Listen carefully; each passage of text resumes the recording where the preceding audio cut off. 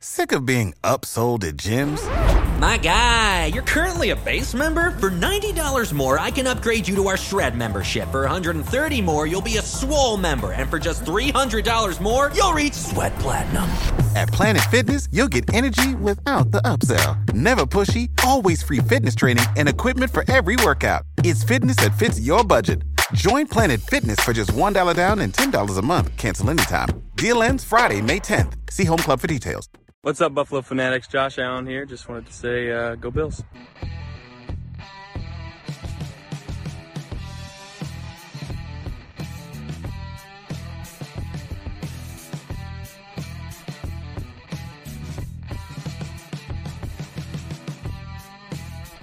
Yo, what's good, Buffalo Fanatics? How you guys doing? Yo, I know you're probably wondering what in the heck is going on right now. Why are you guys on a Saturday morning? But guess what? This is a brand new special from Buffalo Fanatics called The Riders Club. And you are joined by myself, yours truly, The Rev. And I've got some others with me in here that we are going to get on right now. As you can see up the top right-hand corner of the screen, it's my man, Zach Vaughn. Zach, what's going on, baby? How you doing? I'm pretty good. And what's up, Buffalo Fanatics? All of Fanatics of Buffalo here live. Going to bring you all these awesome writers, highlight some of their great pieces that you see on the website every day. Pumped to get into it. Yeah, it's going to be dope. It's going to be dope. I got Zach up there, and I've got Kevin Syracuse below me. What's up, Kev? How you doing? Let the people know what's happening. How's it going, guys? Pretty pumped to be doing this. I've recorded some stuff for Fanatics, but nothing live like this, so I'm pumped to see what we got going today. Man, hey, it's going to be off the chain. And guys, in case you don't know, so look, here at Buffalo Fanatics, look, riders are people too, okay? They are people too, and we love them. We've got some of the best writers and contributors in the business, hands down. And my man, Zach Vaughn and Kev Syracuse, they are the editors of the Buffalo Fanatics. So I'm going to give everybody just a time, just an opportunity, because, you know what, I don't think that a lot of people who are watching or who really know actually have an idea of who you guys are. So I'm going to give you guys just a couple of minutes. I'll start with Zach to go ahead and just let the people know who you are. Kind of, just a short synopsis of your background and where they can follow you. Go ahead, Zach. Boom. So I am the editor-in-chief of Buffalo Fanatics. Basically, everything that goes up there, I touch it up, make it look pretty. But obviously, it's all the great writers that do the great work. So You can follow me on Twitter at zvon2712. Share my Bills takes, share my not-so-Bills takes. Memeing, a lot of just having fun. So there we go. And then my man Kev on the bottom of the screen. Kev, let him know what's up. Hey, guys. So I graduated from Fredonia State last year, so spring of 2021. And as I was looking for a bigger broadcasting job, I do some local broadcasting. I call high school sports games around here. I was looking for a job, and I reached out to you guys at Buffalo Fanatics, came on and started writing for you guys. And within a couple months, Zach asked me if I want to be the assistant editor. So now me and Zach have this good we have this chemistry where I mow lawns and do some landscaping during the day. That's my day job. So he edits during the day, and then I'll come and edit at night. So we got this one good got a nice 1-2 punch going on here.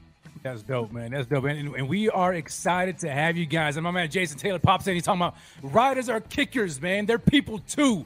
You got that right. And we've been wanting to get this thing popping for a long time now, and I'm excited to be able to bring these guys on. And guess what? They're not the only ones. We've got some others that are coming on the scenes. A lot of your favorite riders, a lot of the riders that you've come to love and enjoy from BF are going to be joining the show this morning and in weeks to come. And so we are excited about that indeed. But guys, how does it feel to be talking about the Buffalo Bills on a Saturday morning? You guys in the chat, let me know what's happening. I see some people in here popping off talking about live. Big Baller Breen says, BF on a Saturday, it's a good day. Let's go. No doubt indeed, baby. Shout out to Ronald Enix in the house. Yo, what's up, Ron? What's wrong? Good to see you. Good to see you. So, hey, people are coming in the chat. And to everybody who's out there watching, who will watch the replay, thank you so very much for joining and watching the Buffalo Fanatics. This is the Riders Club, brought to you by none other than the Buffalo Fanatics Network. And if by any chance you are still not plugged into the Fanatics Network, do me this favor.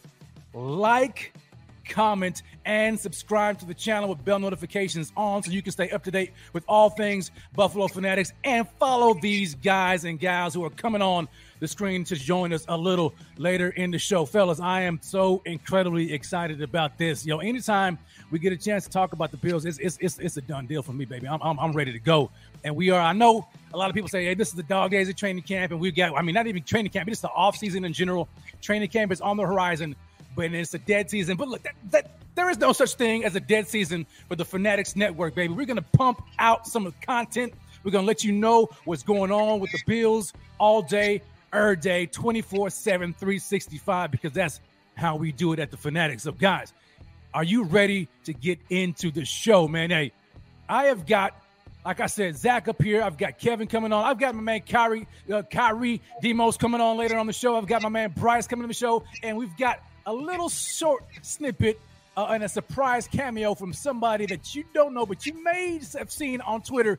She gets a little chaotic, but we're going to talk about her a little bit later in the show. But, we have got to dive into the topics of the show. And, guys, look, we've got some stuff on the docket. We've got some stuff on the docket. We're talking about state of the Bills defensive line, and that's something that I want to dive into this morning as we get going, right?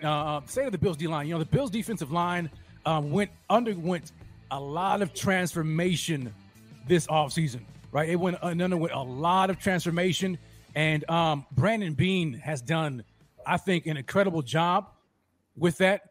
And looking at some of the additions that he made on the defensive line, understanding some of the weaknesses, and he did an incredible job. That's what I think. Zach, Kev, what do you guys think about what he has done on the defensive line so far? Well, considering where this team was last year, just 13 seconds away from the AFC Championship, and everything, we knew this team was very close to being Super Bowl contenders, and that the one thing they probably would have needed was a premier pass rusher or just some better help on the defensive line. Right. And Beane took that and said, hold my beer. And then he got DaQuan Jones, who is an underrated one tech. And then he brought back two fan favorites in Jordan Phillips and Shaq Lawson, who wanted to be here. That's the big key. They want to be here. No doubt. And then they brought in a nice young player with a lot of upside, Tim Settle. Underrated for that Washington beef. Right. Over from a couple of years ago. Yeah, and I've had my eyes on Tim Settle for a while, and I actually wanted him. I think I don't know if there were trade rumors or something like that. I don't know, but I was watching him. I'm like, dang, man, if we could have had a chance to get a guy like that, I think it'd be great. And I think a lot of people may be sleeping on him because, of course, Vaughn is getting all the love. We know about DaQuan Jones, but Tim Settle, he's kind of like almost hiding in the bushes, right? But I think that he is an incredible asset to the defensive line. Kev, what were your thoughts about what Brandon Beane did this offseason across the D-line? Well, I love it because, like Zach said, the Bills just needed that one finisher. They needed that one guy to put them over the edge, and that's what Von Miller's for. And then you add in guys like DaQuan Jones, Tim Settle, Shaq Lawson, Jordan Phillips. Those guys are going to bring the juice, and I think it's just going to be a great combination. And I love how he did it because he used free agency to build up through the offensive lines. That's what he always talks about. You build from up front. Everything starts up front, and then you work your way out. So he really built up those lines with solid, big, beefy bodies, guys that have proven that they can do it because they tried the route with the draft before between guys like A.J. Epinesa, Stevie Basham, Greg Rousseau, and they're great. But we're trying to win right now. Our Super Bowl window is this year, next year, and maybe the year after that. So 2 or 3 years before that window starts to close. As much as I love those three guys that I mentioned, they're not ready yet. So that's why you go get a guy like Von Miller to A, be that finisher to get Patrick Mahomes, and B, teach those guys how to finish games so that when he's done, whenever his contract runs out, then Greg Rousseau is ready to take over for Von Miller. And then in the draft they drafted the skill set positions. I mean, there's not some other positions, but talk about someone like James Cook. That's they almost had Jason McKissick, but I think they really placed the emphasis on building through the offensive and the defensive lines, which is where it starts. It starts right in the trenches, right? And they went ahead. Brandon Beane did a great job of adding to that talent, adding to the trenches, especially across the defensive line. And I love what you had mentioned about the younger guys like Greg Rousseau and AJ Epinesa. These guys are not really ready yet. And they could have elected to bring in, Jerry Hughes again for another year, or maybe even Mario Addison again, but they decided to get somebody who was a proven premier pass rusher, in my opinion, a potential Hall of Fame guy, and Von Miller to add incredible talent, but then wisdom, and he can really school up the younger dudes. Von Miller, we'll get into it a little bit later, but he even mentioned that, I ain't going anywhere anytime soon. I intend on playing out my contract. And so as we are talking about the defensive line, I want to bring on my man Kyrie Demos, because he is a Buffalo Fanatics contributor, and he wrote an incredible piece. In case you guys have not gotten a chance to see it, you probably had it because it just dropped. So go ahead and watch that. Go ahead and read it on the Buffalo Fanatics Network. And matter of fact, while I'm here talking about this, since I brought it up, Kyrie, hold on, man. We're gonna get you in just a second. You see that chocolate face right there? That's the man right there we're talking about. But he's coming here in just a little short while. But if you want to find incredible Buffalo Fanatics Bills content, I don't know a better spot that you can get it at than the BF Network app. You can find it in the Google Play Store. You can find it in the App Store. But don't take my word for it. Check this out. Overdrive.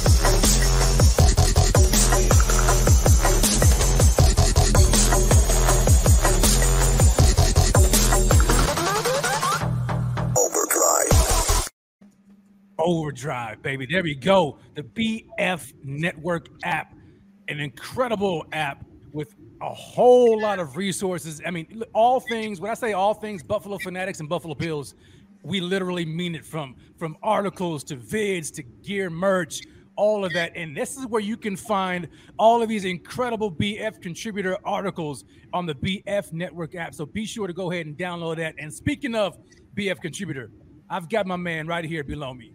You see him right there. Kyrie Demos, who put out an article today entitled Reading the Rooms, man. Reading the Rooms, Buffalo Bills defensive line. Kyrie, what's going on, baby? Welcome to the club. How you feeling? I'm good, Rev. Thanks for having me on. Kev, Zach, I hope you guys are doing well today, too. I'm just glad to talk some ball with you all this morning. Yeah, no doubt, man. Let everybody know, especially a lot of the viewers who are probably seeing you for the very first time. I know you've made guest appearances here and there, but let everybody know just a little bit of your background real quick. Yeah, so for me, it's been great being able to contribute with Buffalo Fanatics over the past couple of months. I actually was working with the Bills last season in the community relations department as an intern, and Buffalo born and raised, former football player myself, briefly played at UB and St. John Fisher as well. Shout out to the Fish, Zach, you already know. Mm-hmm. So, but yeah, just it's been fun to be able to stick around the game. I'm actually my day job now is actually I contribute with Teamwork Online. For those of you in the sports world, you guys know what that is, the sports recruiter site. So it's been fun to be able to just stick around the game, and I plan to do that for the rest of my days. There you go, man. And we are at BF, man. We're glad to have you, brother. We are glad to have you, man. Enjoy your pieces, man, and just enjoy your attitude, man. You're a great guy, a great addition to the team, no doubt. And now you had mentioned St. John Fisher, so I'm glad. I wonder, like, how do you? There it is. There it is. Go ahead, rep it, baby. Rep it all day, every day. Rep it. There it is. Yeah, there you go. So I'm guessing that you're pretty stoked, pretty excited about the fact that training camp is headed back to St. John Fisher. Oh, absolutely. I think I remember I was when I was working for the Union Sun and Journal a couple years ago. The last year that camp was at Fisher, I got to cover it. I think it was the last day of practice, and talking with Josh Allen, talking with Tremaine Edmonds, and talking with Coach McDermott. I'm like, man, like I wonder if they're ever going to come back here. And I mean, it really looked like they weren't, especially with the pandemic, especially with the new facility now. The training facility now. So, but I'm glad to see that, Brandon Beane and Sean McDermott want to keep that connection in Rochester. And I'll actually be moving out that way around that time too. So it'll be nice to be able to be that much closer to the guys as the season gets rolling. There you go. I'm pretty jealous because I live in Fredonia, and that's where the Bills used to have training camp. So I've been pleading to get them to come back to Fredonia, but they're back at St. John Fisher. But I'm sure you guys are happy. It's a beautiful complex. I mean, I had a couple friends that went to school up there, and I went to training camp a few years ago, saw some of the guys as they were just crossing the street. It's cool to just see them act like normal human beings, even though you got to respect their privacy because they have all those security guards saying, all right, come on, keep moving it along. When they used to come to Fredonia, it was awesome. That's dope. I can't wait. Like for me, I have never, ever been to Buffalo. Never in my life. My dad grew up a Bills fan, and he was actually from Buffalo, from East Buffalo. But I never been in my life, and so I'm excited. I think I'm gonna finally have the chance to go this year to catch a game. So I can't wait for that. I'm gonna be like, I don't even know my emotions, man. I'm sure all of you guys have been to a Bills game, right? I'm sure about it. Yeah. Oh, yeah. So like I don't even know what to expect. I'm probably gonna be crying a little bit, just ecstatic because I'm an emotional kind of guy. So that's just how I do it. But man, the first time walking up to Highmark Stadium and seeing that, man, it's gonna be, I don't even know, man. So Kevin, you talking about jealous? I'm jealous, man. I would say this. It's just gonna depend on what time of year you go. Because if it's September, it's rocking, it's rolling. Yeah. The tailgates are going crazy. Once it gets to December and January, those tailgates still are going crazy, but you might need to do a little bit more tailgating on those days. Yeah, I'm a Texas guy. In your extremities. What's up, Kev? You're going to lose a little bit of feeling in your extremities. So if you want to be totally feeling it 110%, you better see the season opener against the Titans. And I'm a Texas guy, man. Raised in Texas. And so I'm used to the heat. I'm not used to it. I mean, anything like below 60, I'm putting on a jacket. I'm like, I don't know what's going on right here, man. It's getting cold. So I was watching like last year, watching the game, playoff game against the Patriots. I don't know how in the world these guys were out there doing it. I have no clue. And you've got, and then we got the clip of my man Fitzpatrick in there just going shirtless, with the taco meat showing. I'm like, I would freeze to death. I couldn't do it. I don't know how anybody out there can handle that kind of cold, but I guess if you're raised around there, it's all good. But so I got to get my gear ready if it's late, if it's any later in this season, man. I'm like a little baby, man. I'm gonna be like the only guy with a jacket. Everybody out there with Zuma shorts on, and like, who's this? He must be from Texas. Yeah, that's me. That's me. Freezing my tail off. But that game, with Fitz out in the out in the elements, that just goes to show how connected the players and the teams are, and the team is to Bills Mafia. Just the fan base here, it's unbelievable. Man, no doubt. And I love Fitz, man. I love Fitz. I love everything he did for Buffalo, man. I just love the Bills, man. I love the Bills, and man, I'm excited about camp. It's around the corner, July 24th, gentlemen. July 24th, the first day of Bills training camp. I can't wait, and that's when we're going to get a closer look at this defensive line that we're talking about here. And Kyrie, so you put up this article here about the Buffalo Bills defensive line, and you open it up with a question, wanting to know how much better did Brandon Beane get this group. Go ahead and just, if you can, just talk about what you see out of the Bills defensive line, and especially as you're about to mention some of the guys like Von Miller and whatnot. Absolutely, yeah. I think the one big thing, from the outside looking in, naturally people would just assume, hey, number one defense in the league last year, number one in points allowed, a unit that had 42 sacks, which was, I believe, tied for 11th, and led the league in pressure rate.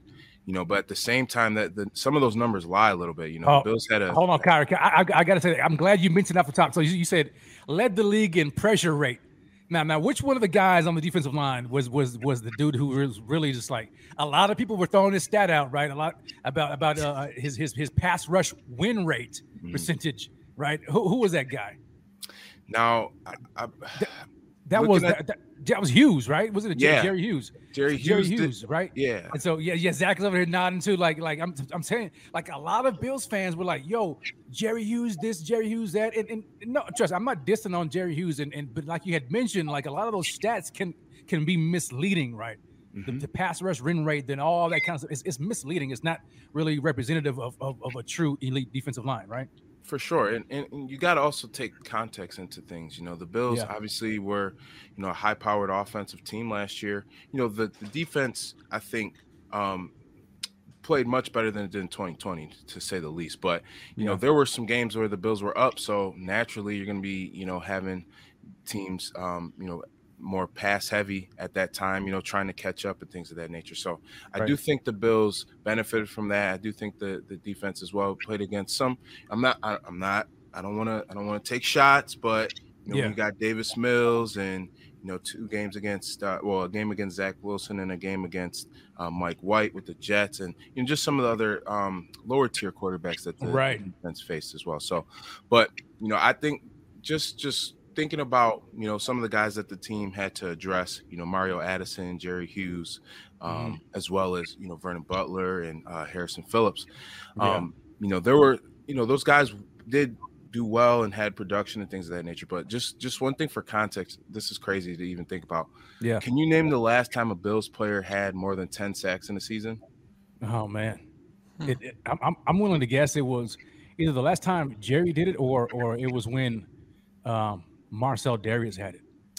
Lorenzo Alexander in 2016. Lorenzo did it. Dang. 2016. But that was, think about that. That was 5 seasons, before the 2021 season. So at that point, it just goes to show, I think it was the sum was greater than the parts with the Bills D-line last year. But I think just some of the additions, obviously adding Von Miller, but bringing in Daquan Jones, bringing in Tim Settle, bringing, Phillips and Shaq back. I think, these moves really are, I think it just really, I personally think that the Bills have the deepest D-line in the league now. They've got essentially three waves of starting level guys, in their unit now. So now you mentioned some guys here, and I had talked about them, I think a week or two ago, about some underrated guys who are kind of going under the radar. Maybe underappreciated a little bit, even though he hasn't even played a game. I like Daquan Jones, man.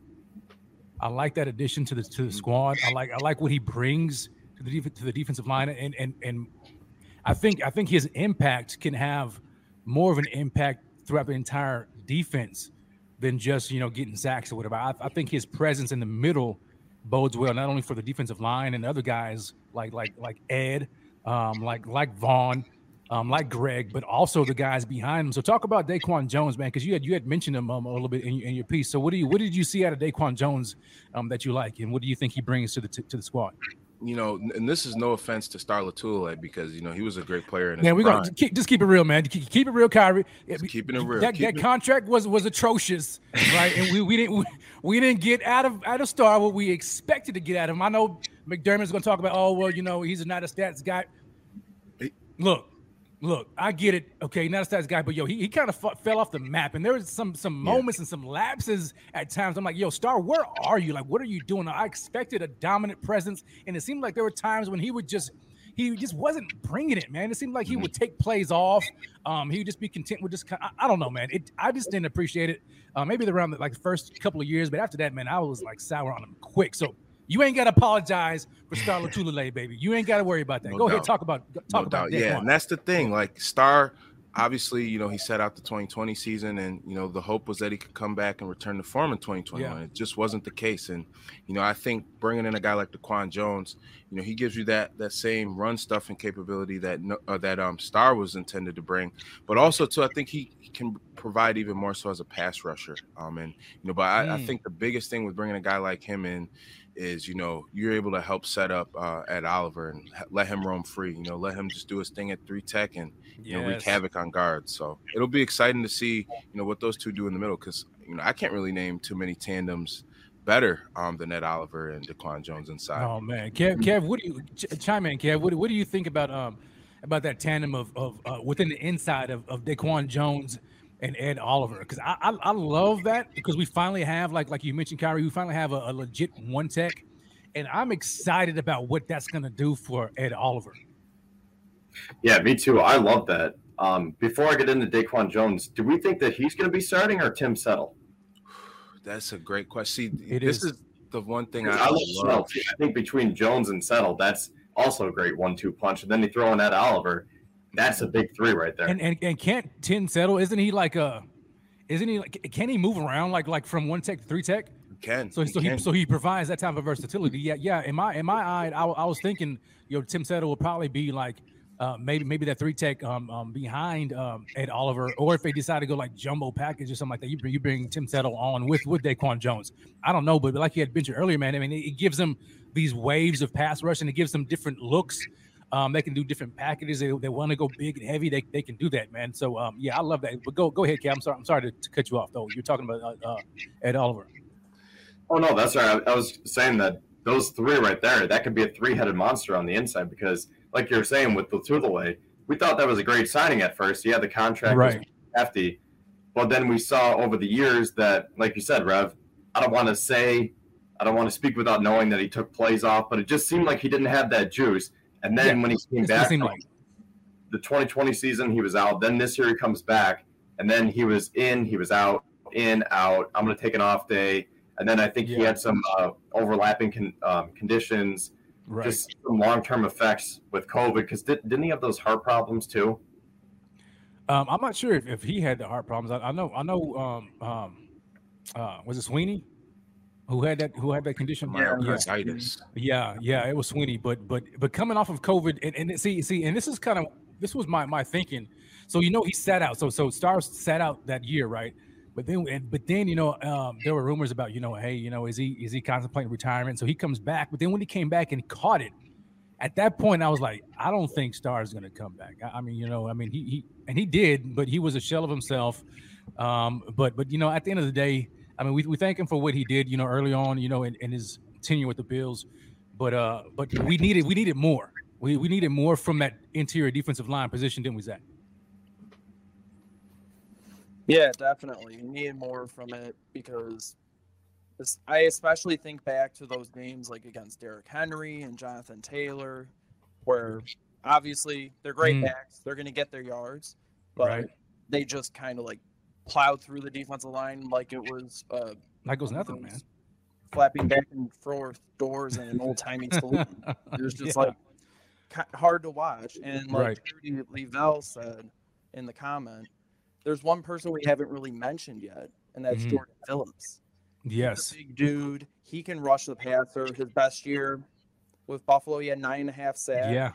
Yeah. I remember that game against Miami where it was like a goal line stand or whatever, and he just kept trying to time the snap, and he got called a couple times for false starts. It's just I love that about him.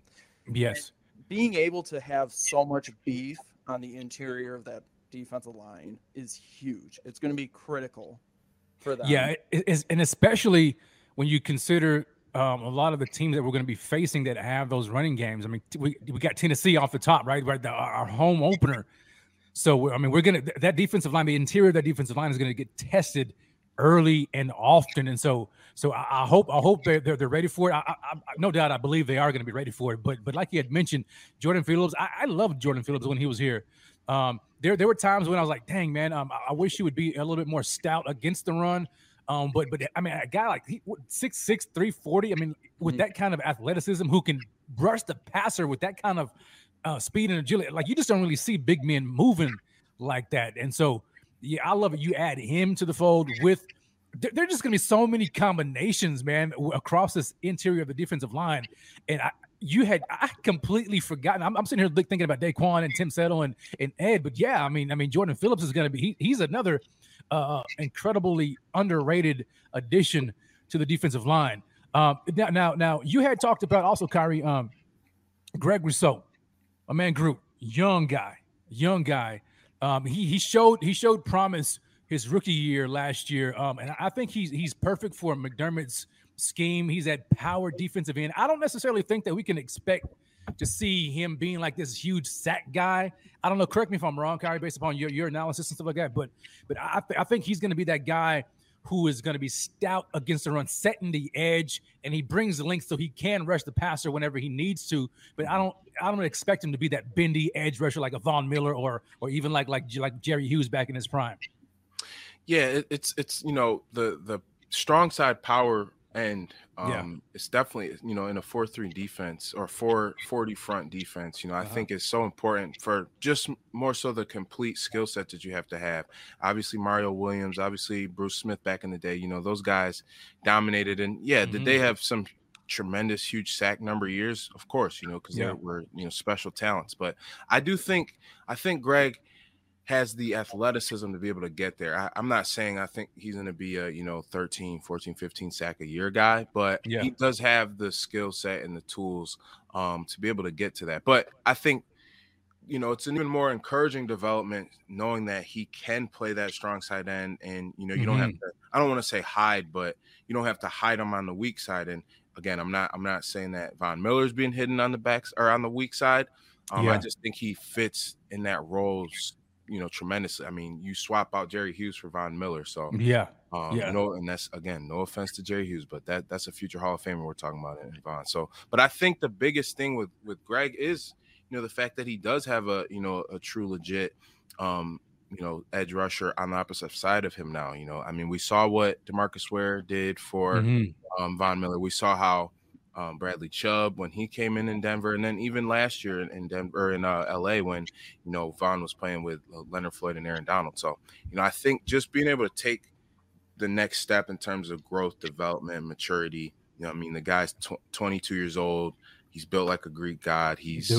Oh my gosh, he is Greek athlete. So huge. I have visions of the play against Kansas City, the pick against Mahomes, oh my gosh, that's see, you can't. That doesn't grow on trees, man. Right? You just can't find a guy like that 6'5", 6'6". What is he like? I think he even got bigger this year, this offseason. He had mentioned, I think he added like 7 to 10 pounds.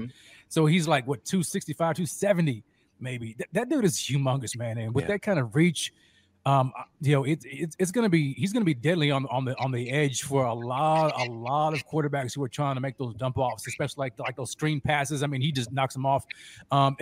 You had mentioned something in your article though about Greg that maybe people are just kind of didn't really look at, because while they were looking at the sack numbers or whatever, but that's the fact that he is, to be so young and to be a rookie, he played an incredibly a large amount of snaps, but he had very good technique in his play for a young guy. Talk about that a little bit for me, Kyle. I honestly think that, like I was saying about him developing as a strong side end, I really think that was probably the most encouraging thing about his rookie season, because, he had a lot of hype in terms of, he had a huge 15 sack season in 2020, and then, in 2019. Then he sat out the 2020 season, obviously due to COVID and everything, but still went in the first round off of tools and, his raw ability. But that was, I think the most encouraging thing to see, seeing how well he played against the run. I mean, he finished with a 70.2, I believe, overall PFF grade. I mean, that's solid for a rookie. You really can't ask for much, especially I know, some of the numbers aren't eye-popping, but you got to think he was doing that for best defense in the league. So to do that as a rookie, to do that as a guy who's really only been playing primarily defensive end 2 seasons when you consider one year at Miami where he started, his rookie year. I mean, most of his time in high school, he was playing defensive back and wide receiver, which speaks to his athleticism. But the dude is going to be, man, his upside is so to the moon, baby. It's out the roof. And man, Zach, talk to me about this, man, because I love how Brandon Beane just finds these guys with so much upside and takes huge gambles on them, on the athleticism, on the sheer freakness of these guys' traits. I mean, we've seen it in Josh Allen, we've seen it in Tremaine Edmonds. Talk about how Brandon Beane has managed to do pretty well so far when you look at, I guess, those 3 guys with those traits. Well, I think the big key here is you can take as many risks, you can put all your chips on as many athletic, tall, trait guys as possible, but it doesn't mean anything unless they have the work ethic to back it up. Yes. That's why Yes. Josh Allen has been so successful. He's humble. He's hungry.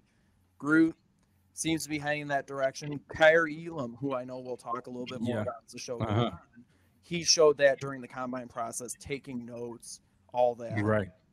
Same with Jermaine too. I mean, these guys are, and they're young. They're young, and they have their heads on straight. Isn't that right, Kevin? I mean, like that's incredibly important. And so when you see Brandon Beane bringing these guys in and Sean McDermott with the whole culture, it just makes sense and it fits. Like I know a lot of people were like, and myself included at times, you know, when they first came on, you know, we're like, man, I'm tired of hearing about all this culture, but the culture really matters. I mean, like having guys that are this young with this mindset, this growth mindset. Here's another one of those McDermottisms, right? The growth mindset. It only bodes well for themselves and the team. Yeah, and the other thing about that is they just have a knack for not only evaluating that talent, but making those tough business decisions. Like we talked about Jerry Hughes, Mario Addison, and then on the inside, Harrison Phillips, Latulele, even someone like Justin Zimmer, who came up huge in that New England game in 2020. He did. And these are tough decisions where we're sitting there thinking, well, these are great guys, fan favorites. They've done a lot in the community. Maybe we'll just find a couple $1 million and we'll give Jerry Hughes, maybe he'll take the vet minimum. Maybe Harrison Phillips will give us a team-friendly deal.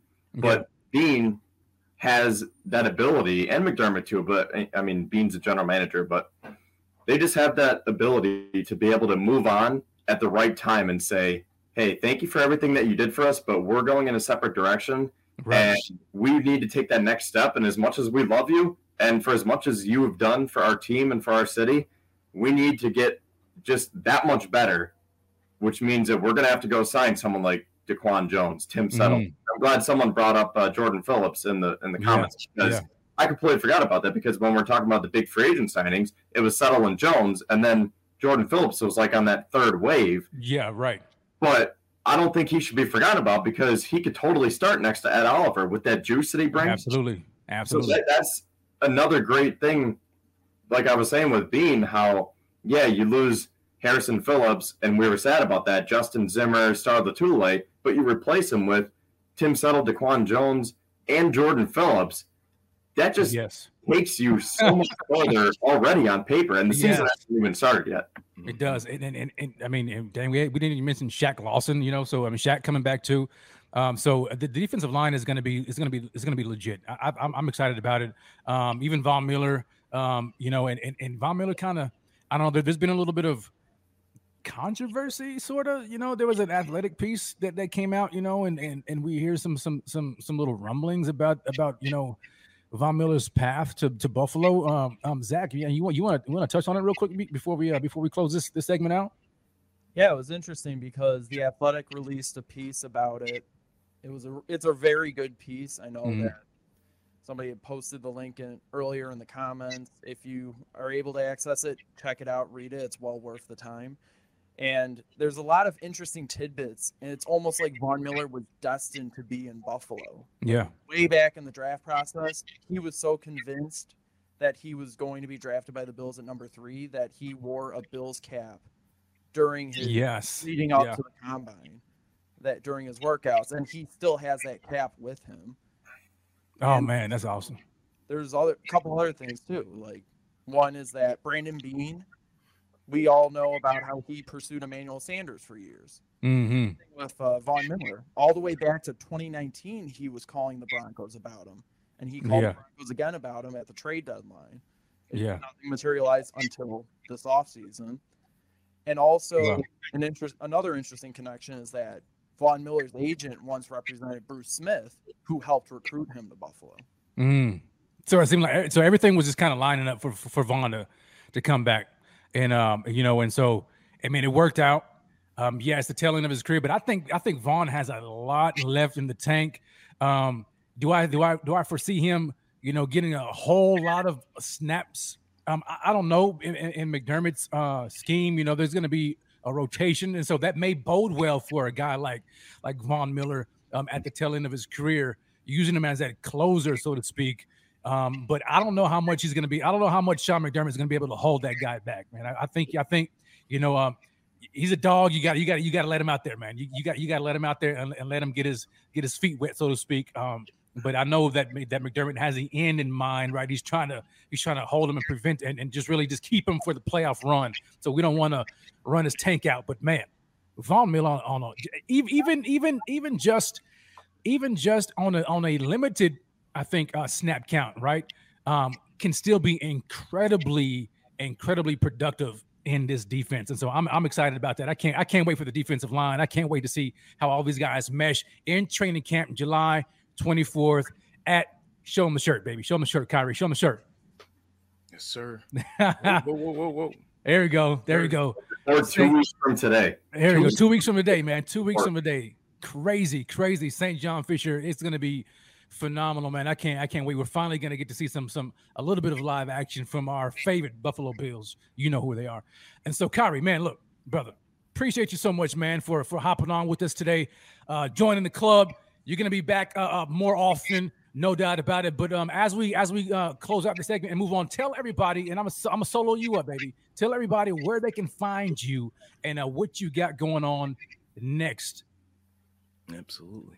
My bad. Hold on, baby. No, they don't want to see me. They want to see you. They want to see you. There we go. Tell them. No problem at all. I did want to share the last thing about the Bills D line. One thing I've always loved about deep defensive lines, it just reminds me of the 2017 Eagles. You can really go anywhere if your D line is that deep. But for me, my socials, you see it there at Riri_Demos. You can find me on Twitter and Instagram. Also, Kyrie Demos on Facebook.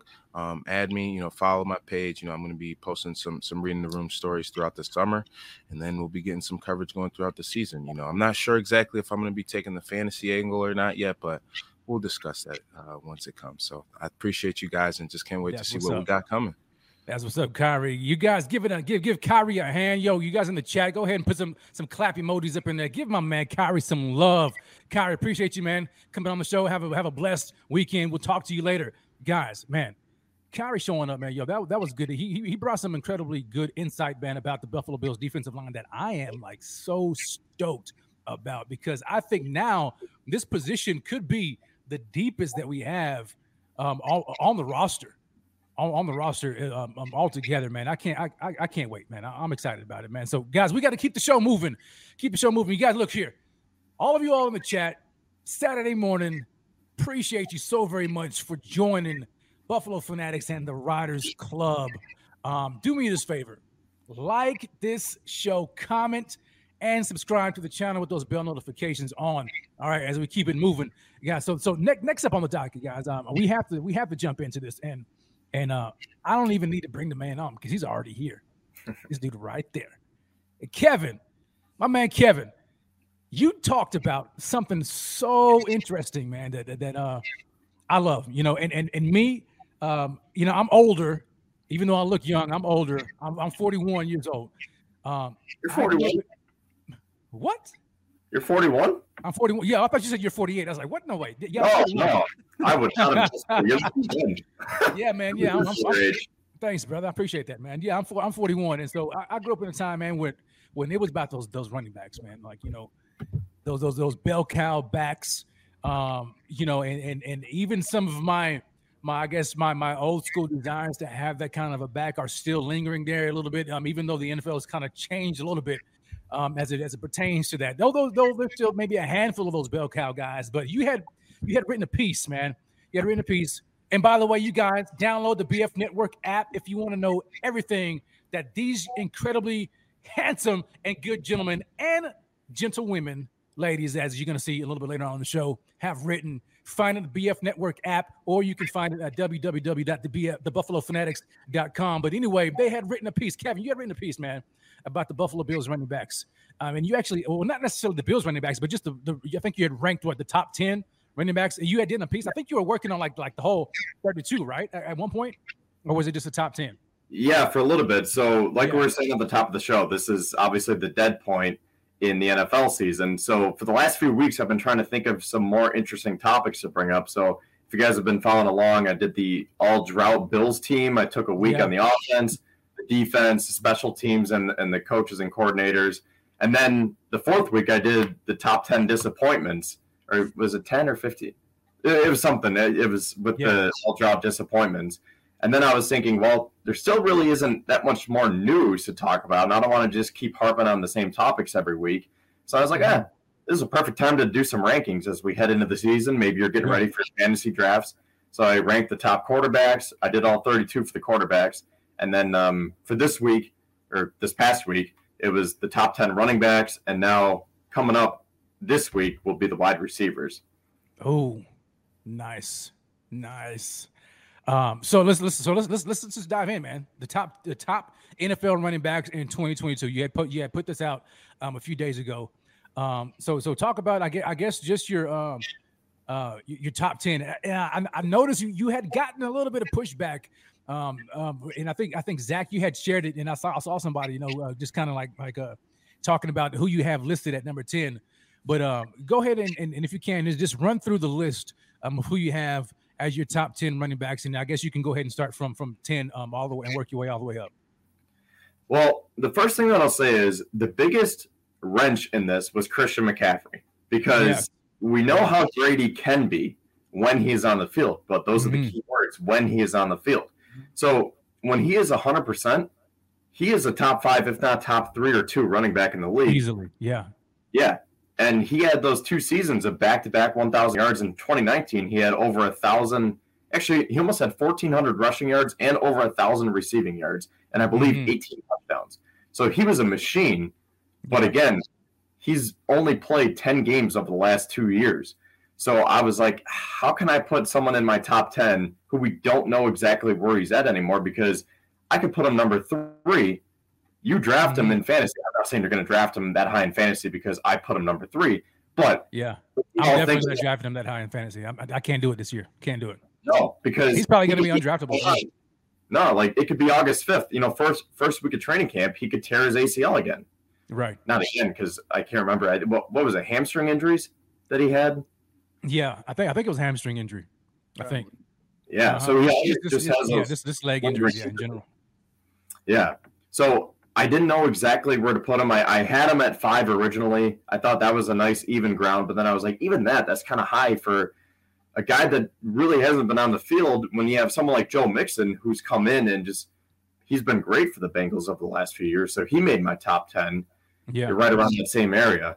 So I started off with McCaffrey as just an honorable mention because, again, if he plays this year and he's healthy, he's going to be top 5. If he's hurt, then it's like, okay, 3rd year in a row, he's not even close to the top 10 anymore. So you got to put an asterisk behind his name. Yeah. So then at number 10, I went with Najee Harris. I thought that he came in and he had a great year for the Steelers. He had over 1,200 rushing yards and 7 touchdowns. He also caught 74 passes for 467 yards and 3 touchdowns. So a lot of those yards came from the fact that Ben Roethlisberger really couldn't throw anymore, and he just became back down with everything. Right. I think that is going to be a focal point of the Steelers' offense again because, they have Mitch Trubisky, and I would say that's a slight upgrade. Trubisky's obviously not the best, but I think I'm rooting for Trubisky because he's Josh Allen's backup, and he was just a cool guy. He recently got I want him to succeed. Yeah, definitely. And after all that, with the 2017 draft, with the Bears taking him Mahomes, I just feel bad for him. So I want him to succeed. Right. Not too much because I don't like the Steelers, but like I said, a slight upgrade over Roethlisberger. I think they're going to take some more shots downfield. Right. But at the same point, I think Najee Harris is going to be the focal point of their offense because Trubisky doesn't have the physical traits like someone like Josh Allen or Patrick Mahomes does. So that team is kind of built around that physical ground and pound rushing attack. Dude, and can I say this, Kevin? Look, I absolutely love Najee Harris. I saw somebody, man, which was kind of trolling, Zach, when you had retweeted it. They said Najee is overrated. That's cap. That is straight cap. You know who you are. That is straight cap, man. Look, I love Najee, and Brandon Beane likes Najee too, because if I'm not mistaken, I think maybe the year before he actually decided to come out, there was talk that Brandon Beane was very interested in bringing Najee and drafting him, and I think even a lot of the draft guys, the draft gurus, were even slotting him to the Bills. I think it was, but I think his his draft projection or his round projection was far later than round one. I want to say it was like round 2, round 3, somewhere around there. But there were rumors that Brandon Beane was interested in Najee Harris, but then he decided to go back to Alabama that year, and then we know what happened. We ended up getting Devin Singletary. But Najee Harris, man, look, he so fits the Pittsburgh Steelers offense and their whole just their identity, their culture fit, right? They're a ground and pound team, they're a physical team. But you give him the ball like that, I mean, he can do it all. I mean, he's a power back. I mean, he's a lead guy. He's a bell cow. He worked on his craft when he went back to Alabama. From his receiving standpoint, right? And so he's gotten better in that aspect. But man, you get a guy with his size and his speed, his ability, plus he can come out of the backfield and catch some passes and even some routes. He's a very, very underrated back, in my opinion. Definitely not overrated. Yeah, and everyone gets better in their second year. I mean, I guess you could have that sophomore slump, but the longer you're in the league, the better you're going to get. And while he's still in his prime years, he really hasn't even reached his prime yet because he's still young. No, he really hasn't. And then the offensive line wasn't all that good either last year. And so I think over the course of time, as it progresses, he's going to get even better and better and better. And plus, now I don't think they're necessarily going to have to rely on him too much to wear him out, because they have weapons on the outside and they have a more efficient quarterback. And Mitch Trubisky than they had in an aging Ben Roethlisberger. So, yeah, man, I think the sky's the limit for Najee. Where do you guys slot him in the fantasy draft? I'm trying to get some tidbits, man. I'm trying to get some tidbits. Zach, it looks like you've got some knowledge, man, on the fantasy aspect. Now, I play in a PPR league, so if you're going to draft Najee Harris, where would you draft him? I would say, me personally, just in terms of like who's available, and you're talking about PPR, so you get points per reception. He's probably going to go in the first round. Easily. He probably will, especially because he had such a good rookie year and everyone's expecting him to do better. So he, like you said, like we were talking about with McCaffrey earlier, like if he's healthy, he's the number one fantasy running back. Najee Harris probably will be the first, second, or third running back taken in fantasy drafts this year. Yeah, especially like you mentioned with CMC, and then so we don't know, and I'm sure Jonathan Taylor. I mean, we'll get into Jonathan Taylor here shortly too. But Kev, I'm sorry, you had mentioned it. I just had to jump in there because I'm thinking about fantasy also, man. And so I'm trying to get some ideas going with fantasy. I was going to say real quick, put it this way: would you draft Najee Harris or Christian McCaffrey this year? Najee. If they're both still there. Najee.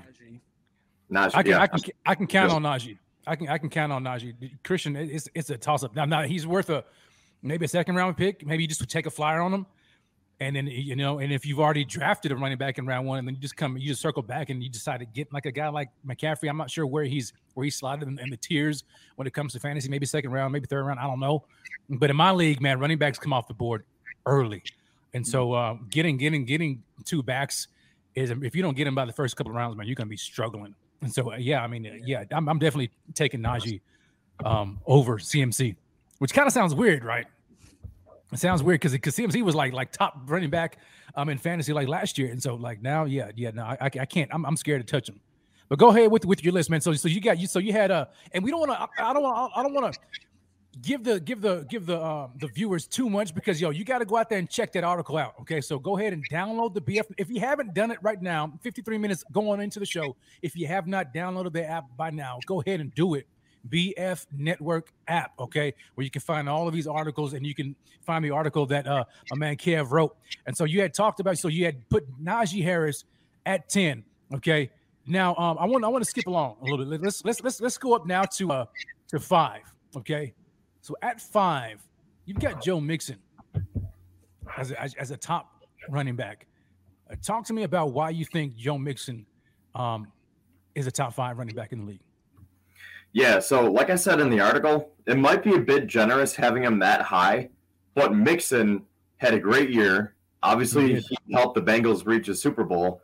But again, going back to McCaffrey, this is a spot where McCaffrey would be in any normal year, and Alvin Kamara too. And Kamara had a down year, and he might get suspended for 6 games this year. Yeah. So between those two guys, Mixon would probably be 7 or 8.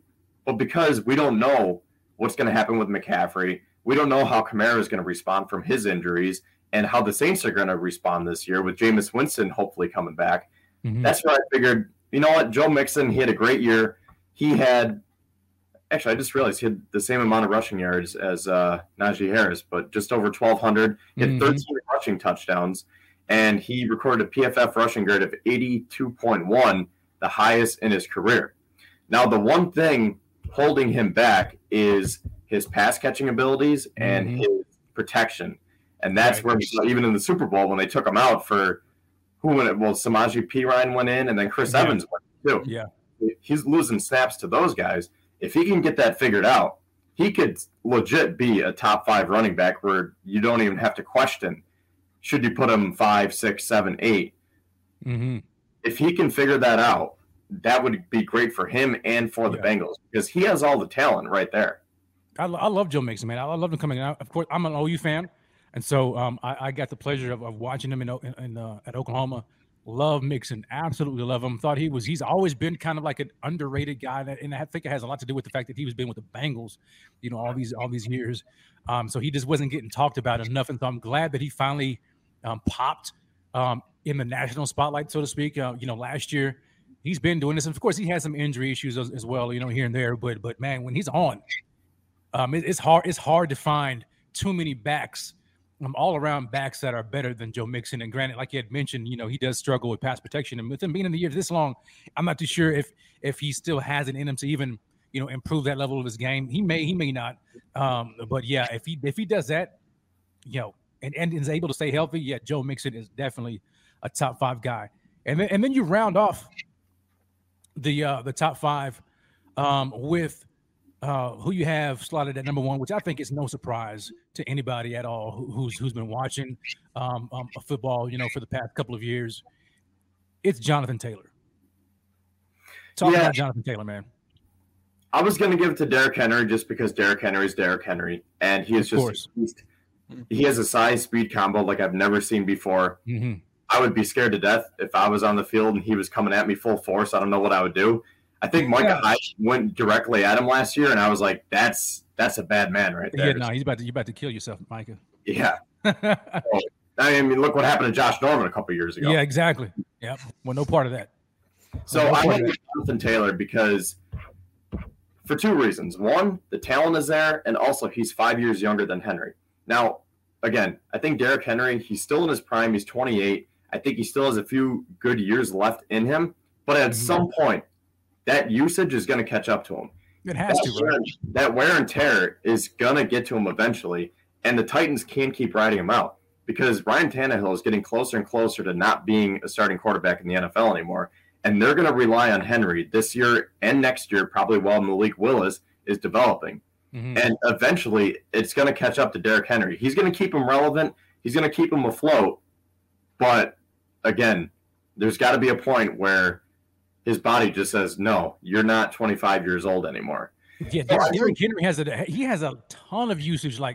And then you think about it, like all the usage from Alabama, right? And then he goes into the NFL. And, Zach, you can touch on this too.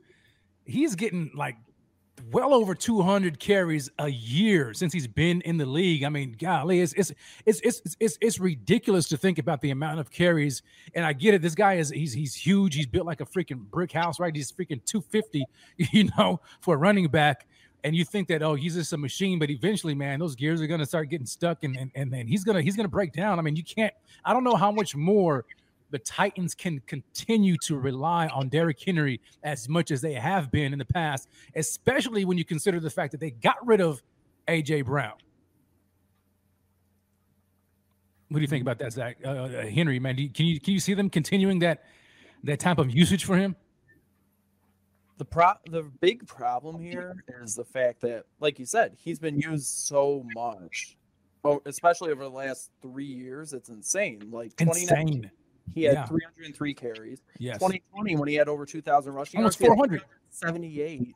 And then last year, he only played 8 games, but he was on pace for over 400 carries. It's ridiculous, man. It's insane. And he had 937 rushing yards in 8 games and 10 touchdowns. The dude is freaking. He's like I said, he's a machine, right? He's a machine, and he's productive. And but eventually, man, you can't a guy like him. He can't continue to have well over 200 carries every year, and take that punishment on his body. I get it; he's a big guy, but eventually, man, it's gonna wear out. Yeah, it's especially like you said, they just trade away AJ Brown, so there goes one of your top weapons. Julio Jones is gone as well. I mean, they brought in Robert Woods, but he's still recovering from his injury. Treylon Burks is a mystery because he's a first-round pick and he still needs some development.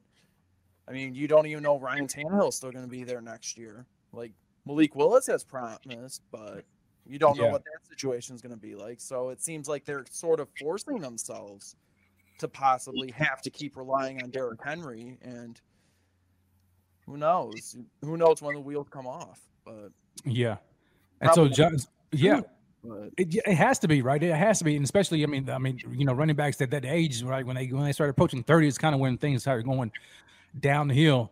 Now, I'm not, I mean, for all we know, Derrick Henry could be a freaking aberration, right? He can just be that guy who just he can just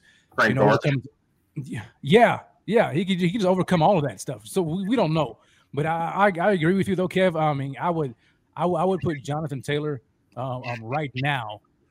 Younger guy at number one, but even he though. I mean, when you look at even Jonathan Taylor, he had a lot of carries last year, man. A lot of carries. I think what 332. Yeah, 330.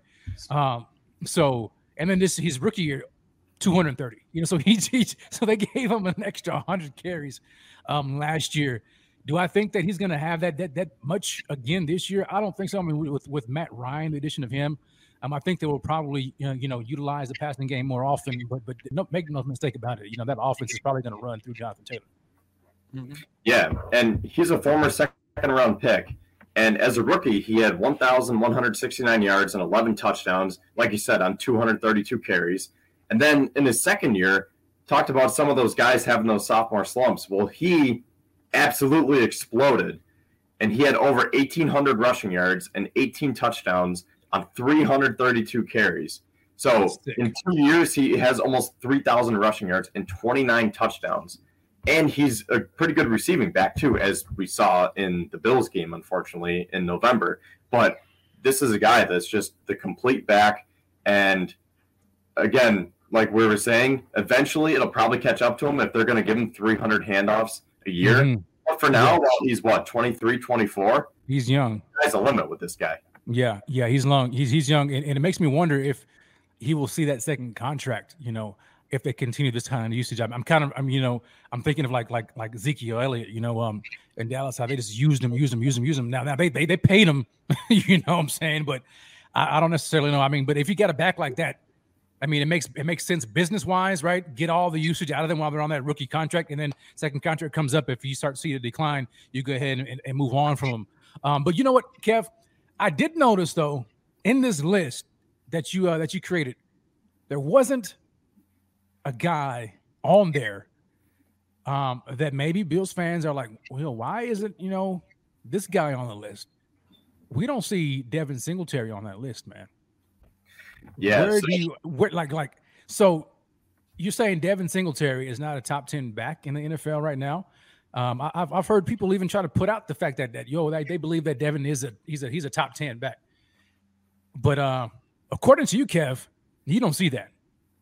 I don't. I don't even have him in my top 20. And I love Singletary. I love him. But I just think that he is not in that top probably 2 tiers, right? Like this is tier 1.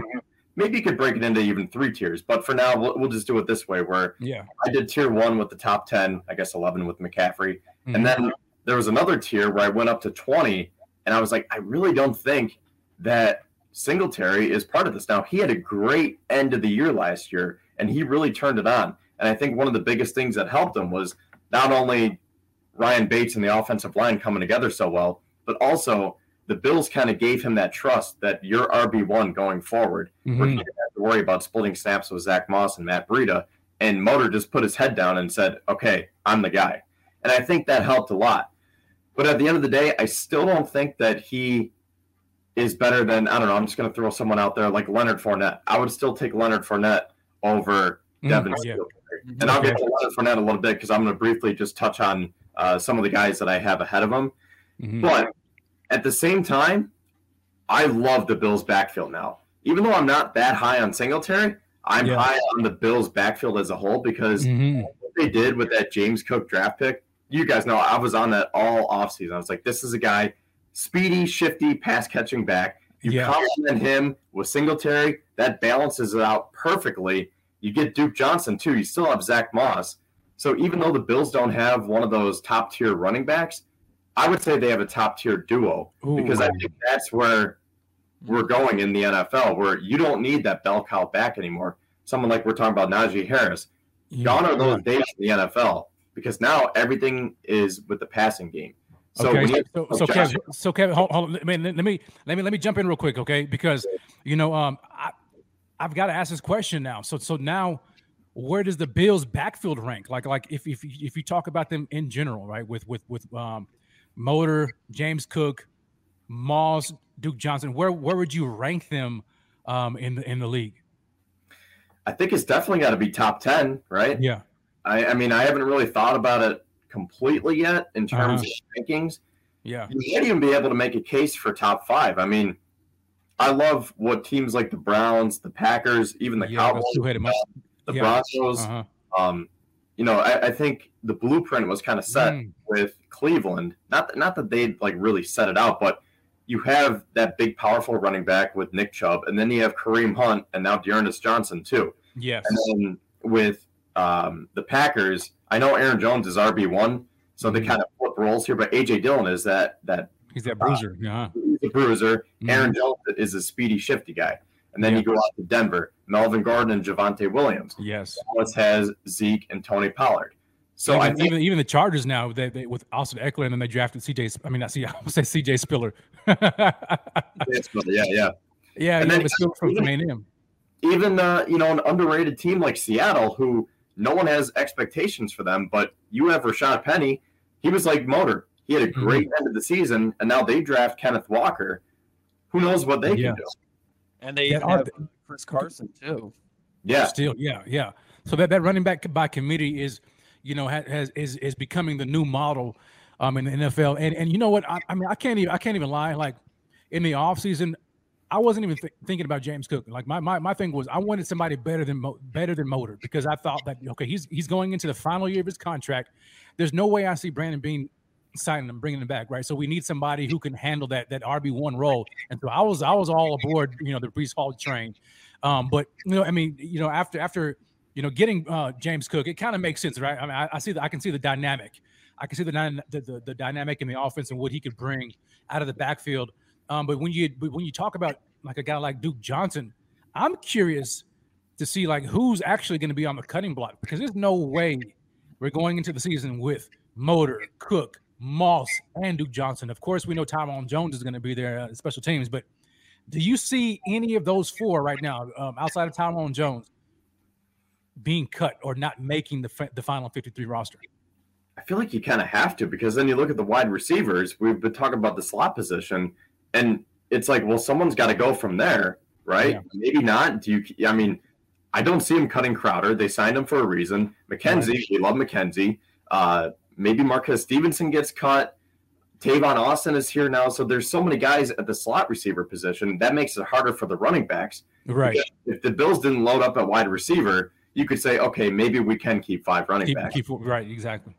Now, both of those positions are just so complete.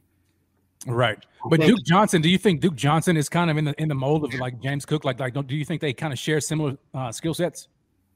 Yeah, I think he's an older version of James Cook. And I like that because that's what you need, right? The Bills need speed, speed and talent. So I think Zach Moss is the odd man out. Me too. But they might want to keep him because Josh Allen has been the one that's been taking Moss's snaps because he is a big bruiser. When you need 2 or 3 tough yards, you go to Allen. Have shown that they kind of want to preserve Allen's body. Man, that's going to be tough, though, Kev, because I'm like, the more I think about it, man, the more I'm just like, oh, my gosh, I don't know, because you have to take Motor's contract into account, right?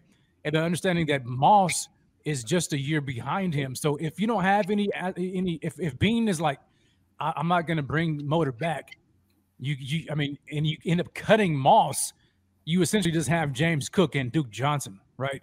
And so you're going to have to go back into the draft or maybe in free agency and add another guy.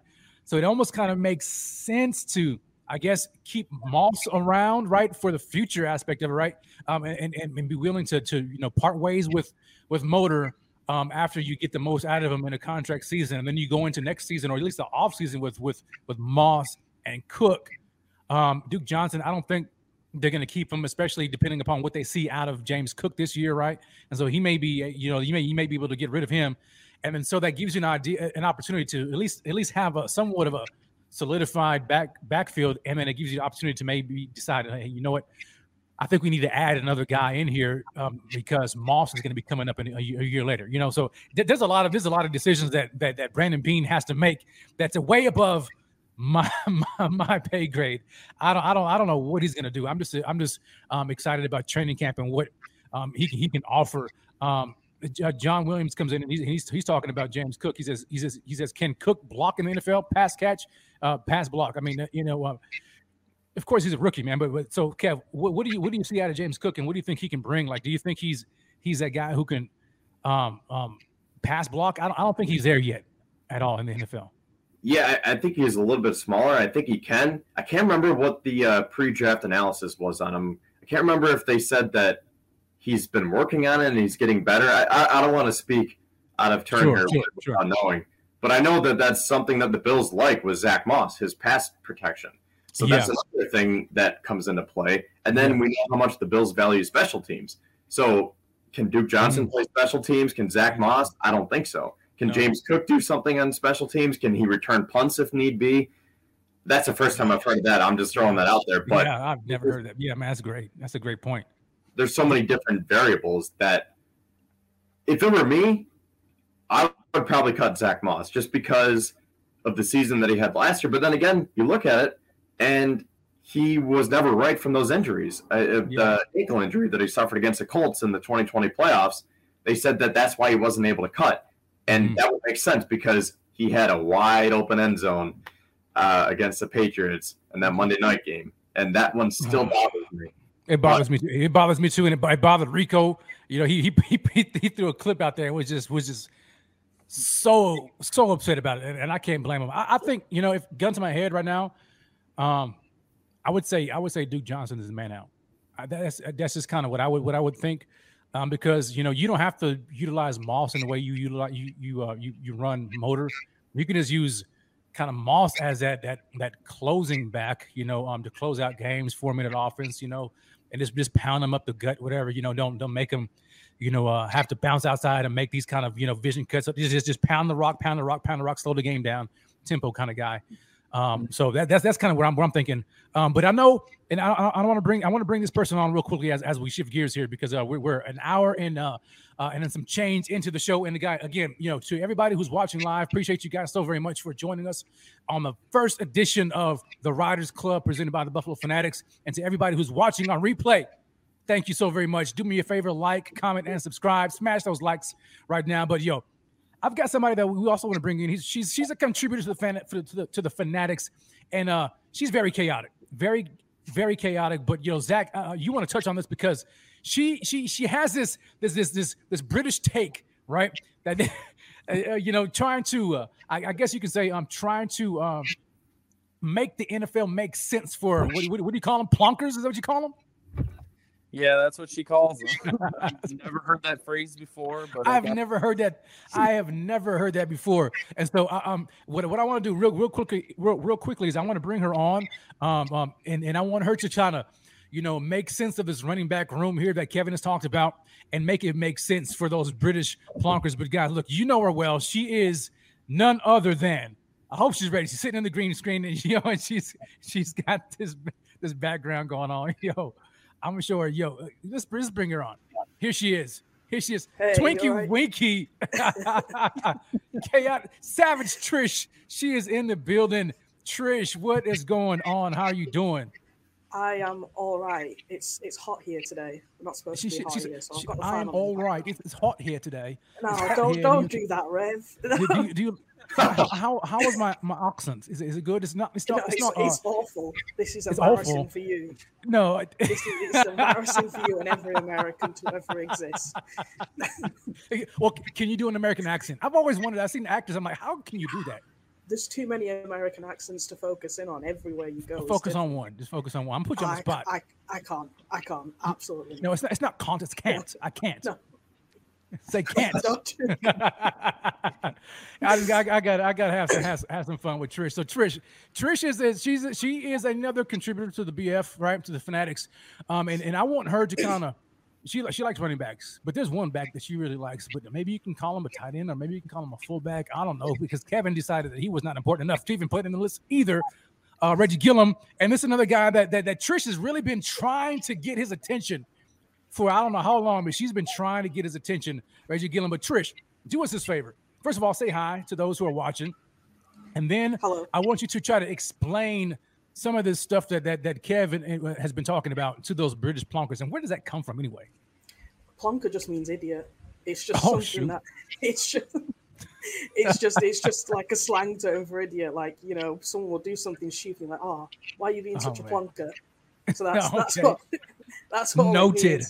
Yeah. I'm gonna use it. I'm gonna use it. Oh, you should. You most definitely should. Okay. So yeah. Okay. So any British person who's reading the article will know immediately who I'm referring to. No doubt. Yeah. Okay. So Trish, what do you think about Kev's list? The top. I mean, the top 10 that he's mentioned, but he doesn't have Motor Singletary on that list. Do you agree, disagree, or where would you put Motor? Yeah, I definitely agree. He's not top 10. I do like him. I do think he's the Bills RB1, but he's not top 10 for sure. I don't think so. I do think you could put him in top 20. I'm not sure where, possibly 15 to 20 I would put him. Okay. Just because of what he did towards the end of the season. He broke out, and I don't think you can blame that on him. You blame that on the play calling and what they were doing. So I think if they put him into the game as much as they did towards the end of the season, he can definitely climb the ranks and get into that top 15, top 10 position this season. It's just about where they used him. I think he's got the potential to do that. But at the same time, I don't want them to use him too much, because I do like having Josh Allen there. I mean, when you've got a quarterback like that, you don't want to be using your backfield too often. Yes. Yeah, no doubt. And so I think it's going to be a good balance, like you mentioned earlier, Kev. Right? It's going to be a good balance with James Cook and Motor Singletary. You know what I like about it. Maybe people are like poo-pooing Motor because of this fact, but he's not going to see a lot of heavy boxes, right? When you've got Josh Allen, and you've got Steph Diggs, Gabe Davis, Jamison Crowder, McKenzie. And the likes. I mean, you've got all of those weapons, Dawson Knox, OJ. Oh my gosh, just incredible amount of weapons at their disposal. You're not going to see heavy boxes, so that bodes well for the running backs. Yeah, I mean, I guess it could also kind of not be a good thing, because then you talk about like a bell cow back with like someone like Najee Harris. He's going to get the ball every time. Singletary might not get the ball that much because the ball's in Josh Allen's hands. You're not going to have the ball in Mitch Trubisky's hands like you are with Josh Allen. So I can see it working both ways. Yeah, but I guess what I'm saying is when it's time to run the ball, they're going to be running against light boxes, and so it should be so the running game for the Bills you see what I'm saying, should be more, I guess, more efficient, or it'll be easier for Singletary and the guys to really get those yardage, because they're not facing those heavy boxes like you can expect Najee Harris and the Steelers to face. You can expect Jonathan Taylor to face, and all those guys who are bell cow backs whose offense is centered around them. Right, they're going to get a lot of attention. Our running backs are not going to get a lot of attention, so it bodes well for them when it comes time to actually running the ball. I guess we can expect to see more efficiency from that standpoint. Is kind of what I'm talking about there. Yeah, I got you. Yeah, definitely. All right, Trish. Explain it real quickly to these plonkers. About I guess this the running backs and what Kev was talking about. For all those, I mean, we got UK fans watching. I mean, all of that kind of stuff. So explain it to them. Make it make sense for your British plonkers. So your running backs are the guys who are supposed to run up the field. don't always do that. Hold on. Time out. This is too good. This is too good. I gotta follow you, okay? I gotta follow you. All right, so here we go. Yo, listen to Savage Trish, okay? She's chaotic, and she's chaotic for a reason, but she knows football. All right, don't sleep. This is for you, British plonkers. Go ahead, Trish. Tinky Winky. All right, so your running backs, they're the guys that are supposed to run up the field when they get the ball in their hands. Sometimes they don't. Sometimes they decide to drop it the second the quarterback gives them the ball. Other times they run in the opposite direction, and sometimes they run directly into defenders, which is not what they're supposed to do. But they do run all the way up the field. Sometimes they get a bit too aggressive, like Derrick Henry. We don't want that kind of running back facing our defenders because it was a bit embarrassing for Josh Norman. I think everyone can agree with that. But yeah, that is basically what they do. Anything else is irrelevant because some of them are supposed to block, but they're terrible at that. You can't do that. And then you get your fullbacks who are a wasted roster position. In my personal opinion, there's no need for them to be there. But yeah, that is a very British breakdown. Yo, no doubt about it. Yo, you gotta love Trish. She is a favorite, man.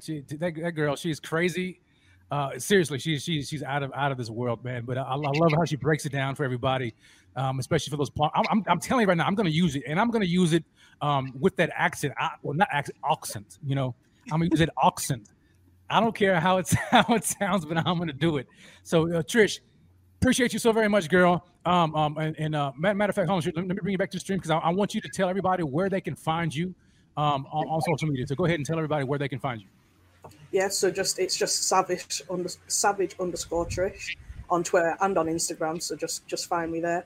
I've changed my handle to Chaotic Trish, so you can find it there as well. Please don't search for Tinky Winky; you won't get the right results. You won't get it. All right, Trish. Good looking out. All right, girl. We'll see you later. All right. Thanks, man. Okay, man. Yo, you gotta love Trish. Gotta love Trish. All right, so Kev, you're gonna stay here. You're gonna stay here. And everybody knows by now you can find all of these articles on the BF Network app. And matter of fact, if you don't know anything about it, check it out right here real quickly and stay tuned because I've got another guy coming on right here. He's been waiting patiently in the green room. My man, Bryce Martino. I see you, baby. You're coming up soon. Here we go. But until then, BF Network app. Check this out. Overdrive.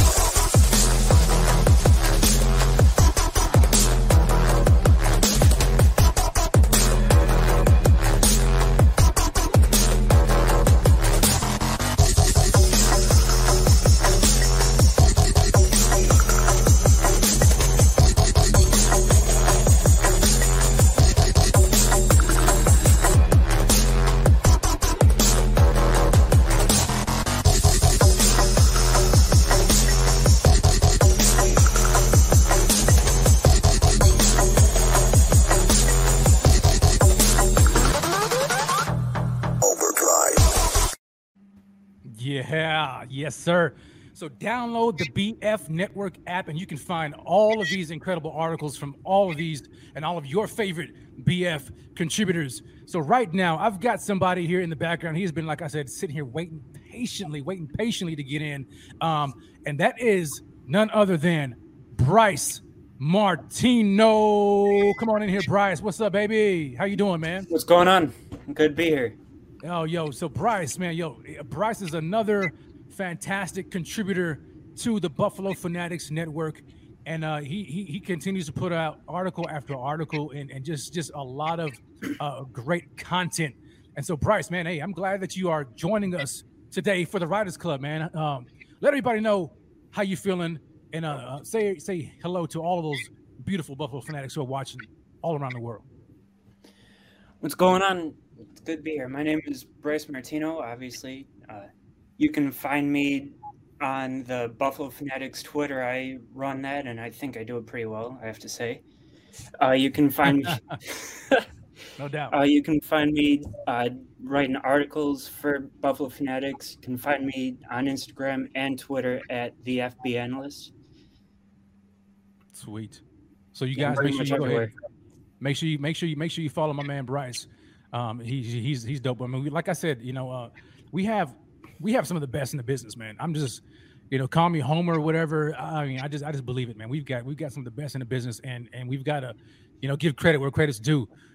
Zach and Kevin and a lot of the guys there at BF, man, they've been putting together an incredible team, and Bryce is just another member of that team. And so, Bryce, we are so glad to have you on the show, man.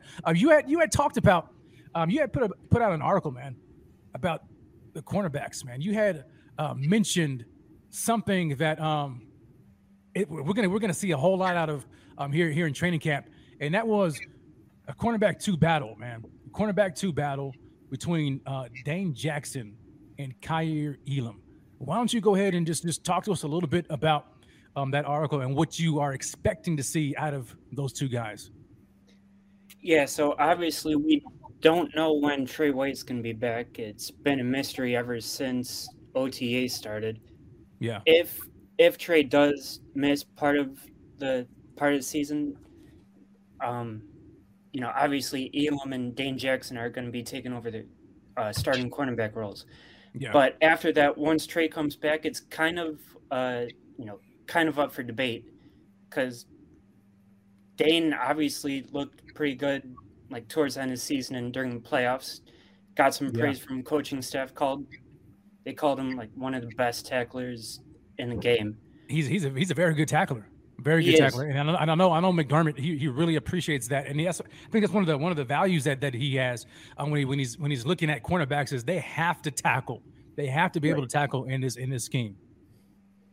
And I think he filled in pretty well for Trey White too, considering everything that happened and doing it in such short time.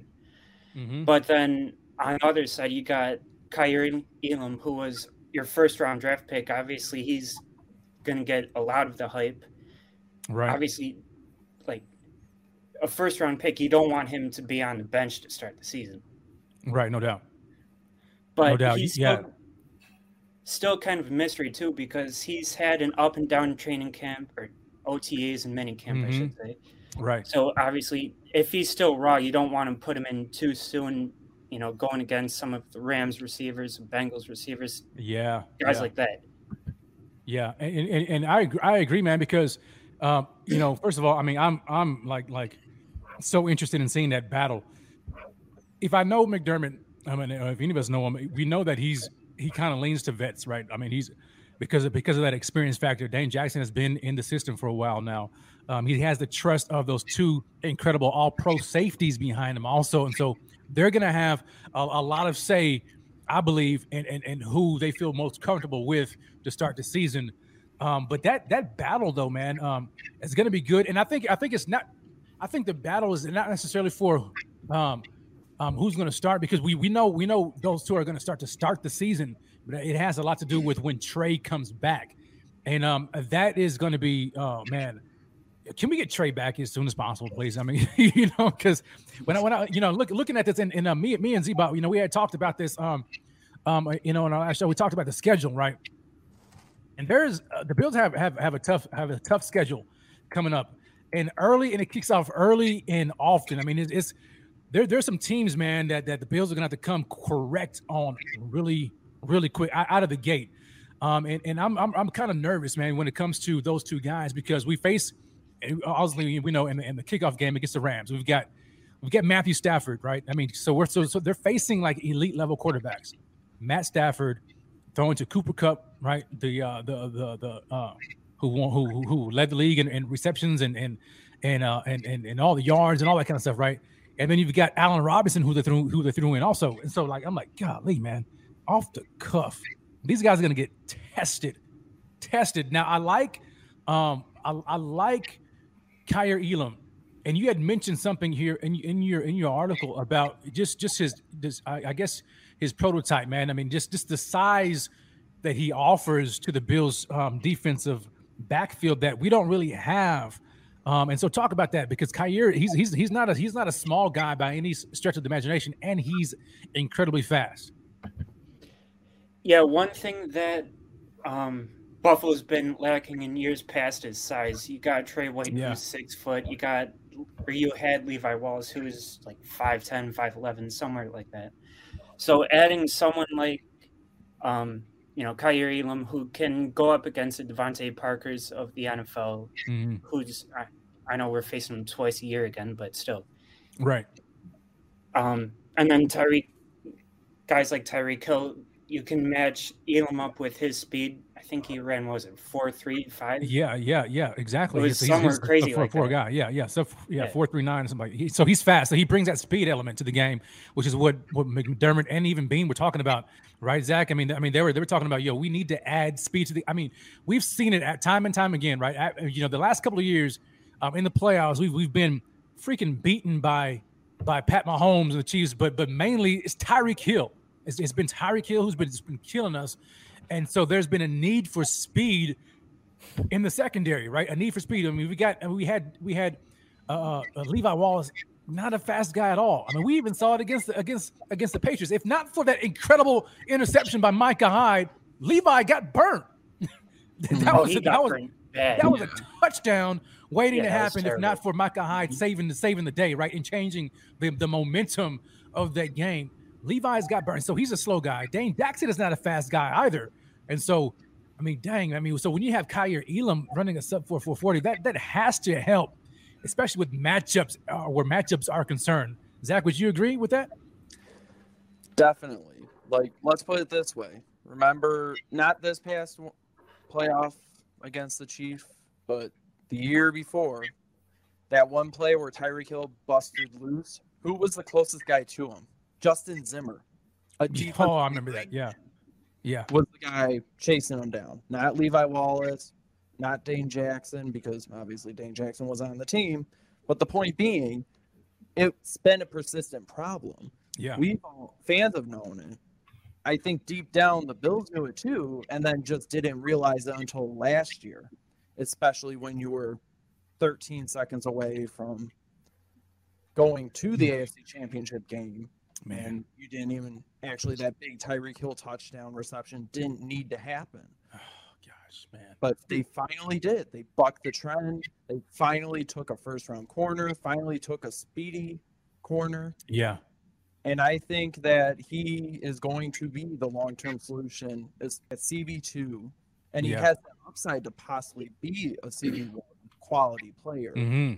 However, I think initially, because like you said, Bean likes to ease the rookies in.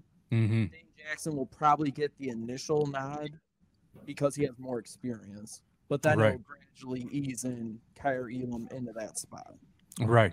Yeah, and I agree. I mean, but I think just going into the season, I mean, they're both going to have to start. I don't see Kaiir Elam not starting on the opposite, at least until Trey White gets back. I don't see them going with anybody else, right, starting on the other side. So they have to get him in pretty quickly in training camp. But after that, when Trey is healthy, that's when you're going to really see, all right, who's going to be the guy, because the competition is not just going to be in training camp, right? The competition, I think they're going to be looking at how these guys perform in live regular season action as well, right? To determine, all right, who's going to be the one who's going to get the nod beside Tre'Davious White when he comes back fully healthy.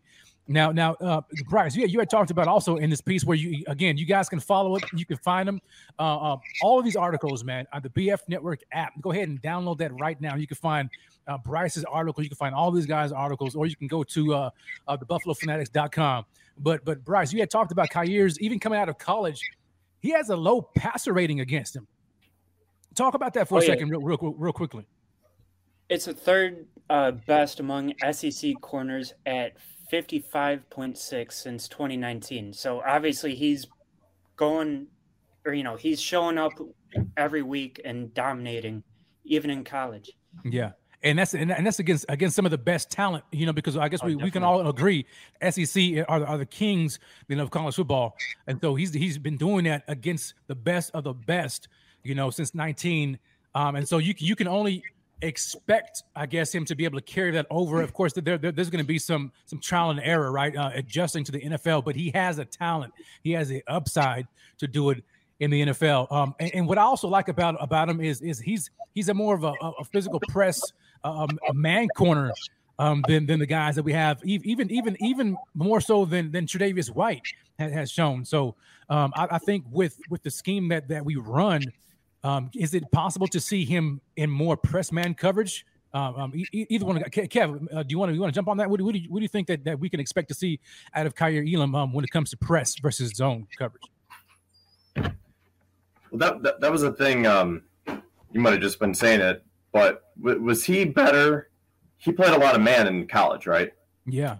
Yeah, because Levi was great with zone. But going back to the conversation with what we're saying about Levi and Dane, I've liked those guys.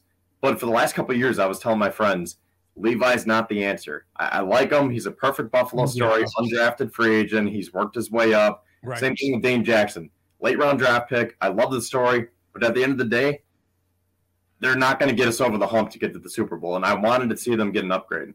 So I love that they drafted Elam in the first round because I think he has those physical traits that can match up with guys like Tyreek Hill. Not that I don't think the Dolphins are going to be the AFC Championship game this year. But, just guys like that, the NFL is becoming so speedy and just quick and athletic. You need guys on the opposite end to match up. So the Bills play a lot of zone, but I think that they're going to try to mesh their coverages and their schemes with the talent that they have. So the Bills do play man. I think they're just going to mix it up a little bit more based on the talent that they have on their roster now. Yeah, I agree with that. And you had mentioned Tyreek Hill. You don't think that the Dolphins are going to be in the AFC Championship game. I agree, but we are going to get our dose of them and fairly early in the season too. So I'm interested to see that because if Trey does not make it by what is that what week 4 or the third game against the Dolphins. So we're going to get a firsthand view of whether or not Kaiir Elam, because I expect him to kind of match Tyreek. If Trey's not there, I don't see them putting Dane Jackson on Tyreek. He's going to get burnt. So at least match speed for speed, and we'll see how he fares against a guy of that talent. And so I'm definitely looking forward to that battle in training camp. You had said Bryce, you had made a prediction about who you think will start initially, and you had made it. I guess you had even touched on it earlier that you think Dane's experience is going to be the one that'll put him over initially. But when Trey comes back, I think it's going to be very hard to keep Kaiir off the field. Not just because he's a first-round draft pick, but just because of his upside and what he brings. I think that he's going to show up, and by the time Trey gets back, I think you have to go with Kaiir because of the upside. Unless he just completely poo-poos the bed, it shows that he's just not ready, which I highly doubt. It's almost hard not to put him in the game, really, right? What do you think? Yeah, I mean, his size and speed is what's going to put him over Dane Jackson once Trey comes back. Because you even mentioned it, his abilities, like you can keep him on the bench with his size and his speed and everything that he can bring to the game, especially early in the season. Covering Tyreek Hill, right? Covering Cooper Kupp, Allen Robinson, all these guys. You need him to be on the field as much as possible. Mm-hmm. And you know what? And then so that also makes our depth a whole lot better because now if you have Dane Jackson, as a depth option, I feel a whole lot better with let's say I'm talking about with Trey's back healthy, right? So you got Trey and Kaiir, right? But then you have Dane Jackson as that depth corner to come in, as opposed to last year when we just had we're rolling with Levi Wallace and so I think the depth has gotten stronger just by virtue of adding a guy of Kaiir's talent, right? So it pushes more talent down the depth chart. So I'm excited about that. Go ahead, Kev. What's up, man? I just want to say, yeah, we can't sleep on Christian Benford either. I think this guy's going to be a really, really sneaky. Talk about him, man. Yeah, because I haven't mentioned, and I did completely forget about Benford. Go ahead. Yeah, so I was just looking at it, and I wrote about this. I don't even remember. I think back in April after the draft, but in 36 games at Villanova, he finished with 137 tackles, 47 pass breakups, and 14 interceptions. And quarterbacks had a 25.2 rating when targeting Benford in coverage last season. So this is a guy that was drafted in, what was he, a 6th-round pick? Yeah, 6th-round pick, Yeah, so a lot of people weren't too high on him. I mean, for the analysts that do this day in and day out, they're saying that this could be really good. But for someone like us. Like, did you guys know about Benford on day 3? No, I didn't know anything about him. Yeah, and I thought I was doing a lot of research, but I hadn't even heard of him. So I think he's going to be a really, really sneaky addition to this roster. And he's a big corner, 6'1", 200, 205. Yeah. So again, another height, weight, guy. What did he run? Does anybody know that? I'm trying to look it up right now. What he ran? He had an almost 92 PFF grade in 2021, and that was first amongst FCS cornerbacks. Wow. So he could be CB4 because I could totally see him beating out Cam Lewis, where it could be Trey, Elam, Dane, and Benford, and that would be a real solid 4 group of corners. There you go. So I'm showing that he ran a sub 4.5, like a 4.4, 4.40. So a guy 6'1", 205, 4.40. Yeah, sign me up all day. So again, I was talking about depth with this Dane Jackson, but now you got Christian Benford. That's going to be very good, for the Bills. In case anything happens, or if Trey happens to miss, an extended amount of time, or just whatever the case may be, you always want to have. You can never have, too many cornerbacks on your roster, especially quality cornerbacks on your roster going into the season. Especially, looking at how the NFL is trending now with all of these wide receivers and a lot of these pass guys, these incredible passers like the likes of Mahomes and Aaron Rodgers and Matthew Stafford, some of the guys that we're going to be facing. Having quality cornerbacks is going to bode well for the defense, no doubt about it.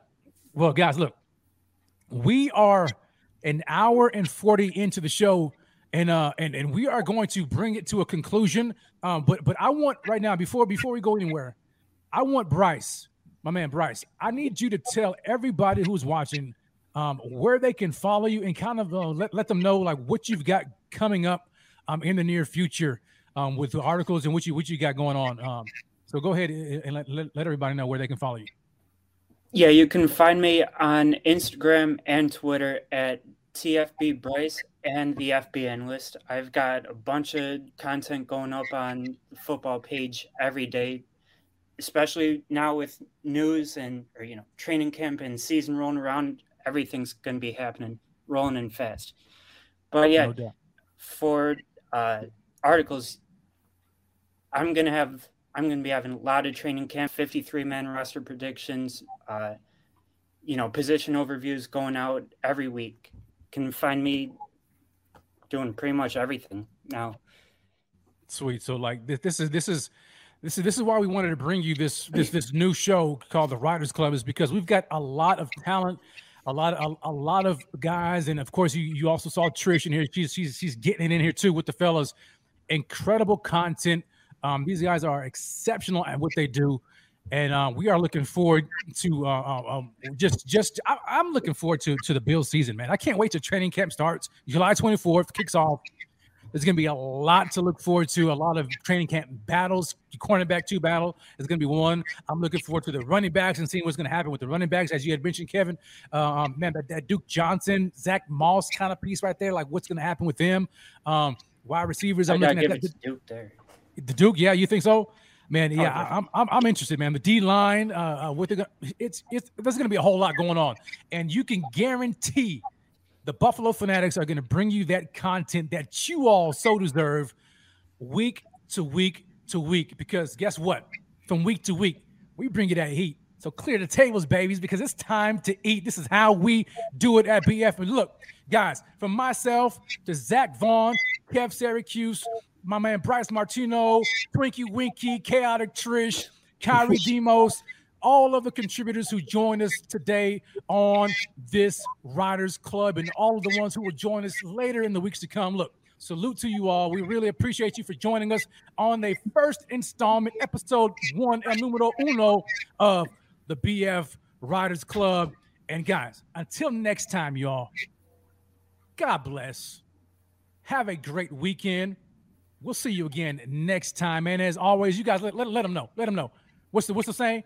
Go what? Go Bills, baby. Come on, Bills. I said you guys. I set y'all up, man. Come on, man. I don't go Bills. Go. Go Bills to everybody, man. Enjoy your weekend. Thanks again, and we will see you again next time. I've got to get my music popping off because this is how we do it.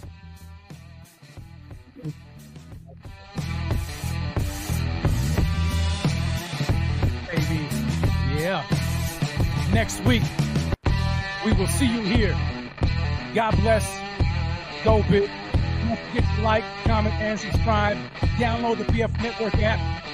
All the latest and greatest Buffalo Bills content and Buffalo Fanatics content. Follow all of these guys on Twitter and all the social media platforms. We will see you again next week, same time, same place, baby. God bless. We're out.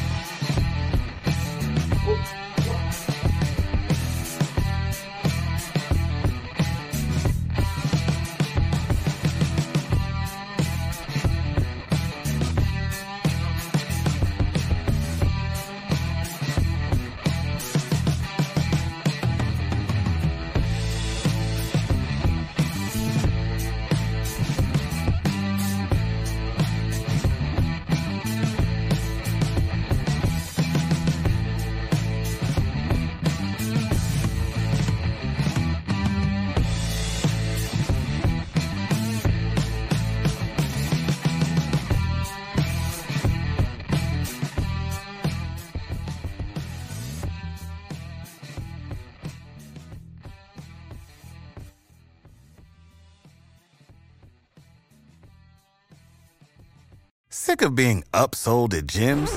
My guy, you're currently a base member? For $90 more, I can upgrade you to our Shred membership. For $130 more, you'll be a Swole member. And for just $300 more, you'll reach Sweat Platinum.